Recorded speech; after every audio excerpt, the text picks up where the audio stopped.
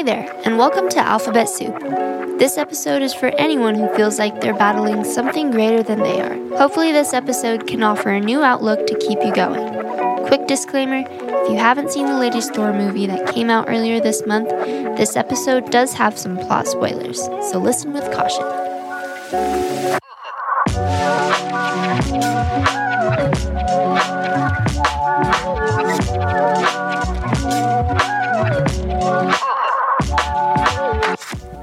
Like we talked about in episode 38, life is a roller coaster.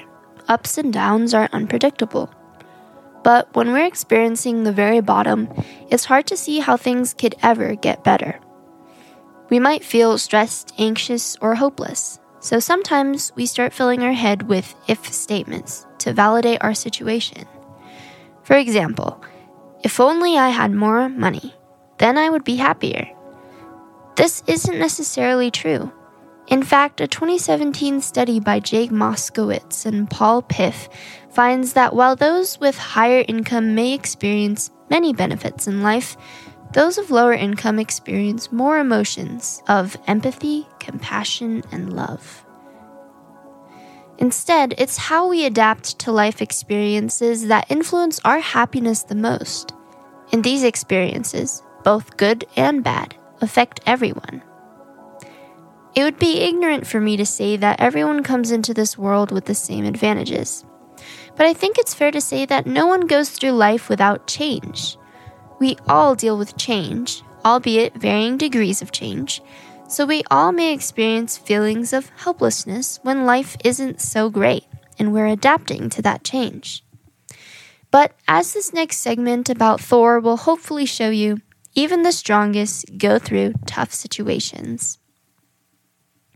If you aren't into Marvel movies, here's a little summary. Thor is a hammer-wielding character based on the Norse god of lightning and thunder. Thor's power comes from his hammer, called Mjolnir, which can only be wielded by a few individuals who the hammer deems worthy. It's strongly established in the first few movies that Thor's hammer is a huge part of his identity. So when his hammer is shattered in Thor Ragnarok by the goddess of death, you can imagine how crushed he is. Thankfully, our hero gets back on his feet and soon finds a new weapon to continue his fight against villains, and the remnants of his hammer are put in a display case in his hometown. Now we're caught up. In the latest movie, Thor, Love and Thunder, Thor is reunited with his ex-girlfriend, Jane Foster, one of the world's leading astrophysicists. When the two star-crossed lovers meet in the new movie, Thor is shocked by her transformation.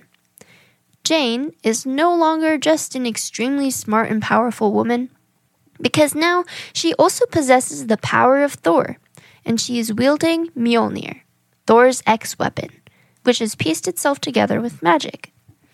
Wow, imagine being confronted by not one, but two exes simultaneously.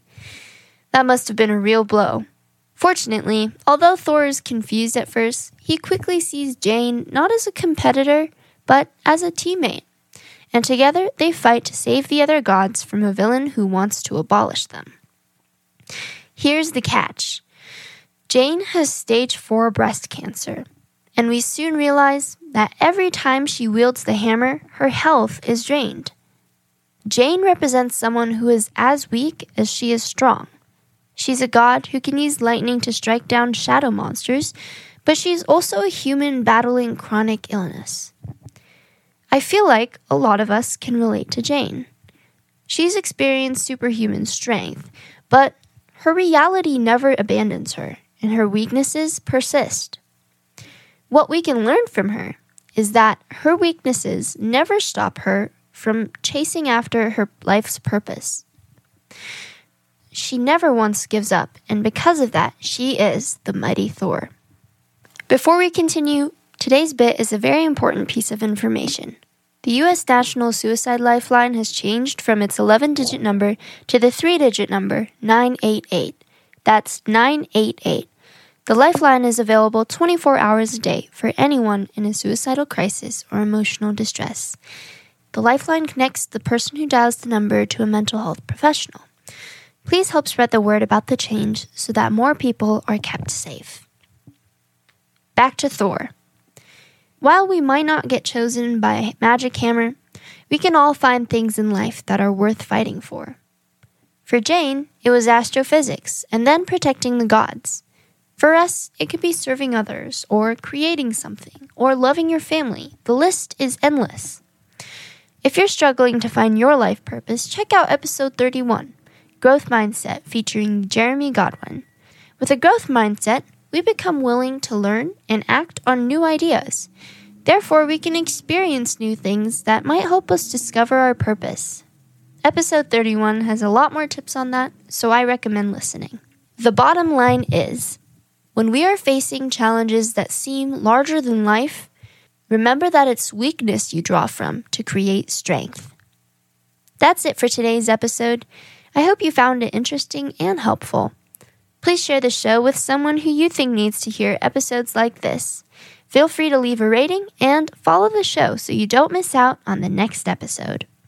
This is your host, Neva Hidajat, and thanks for listening to Alphabet Soup.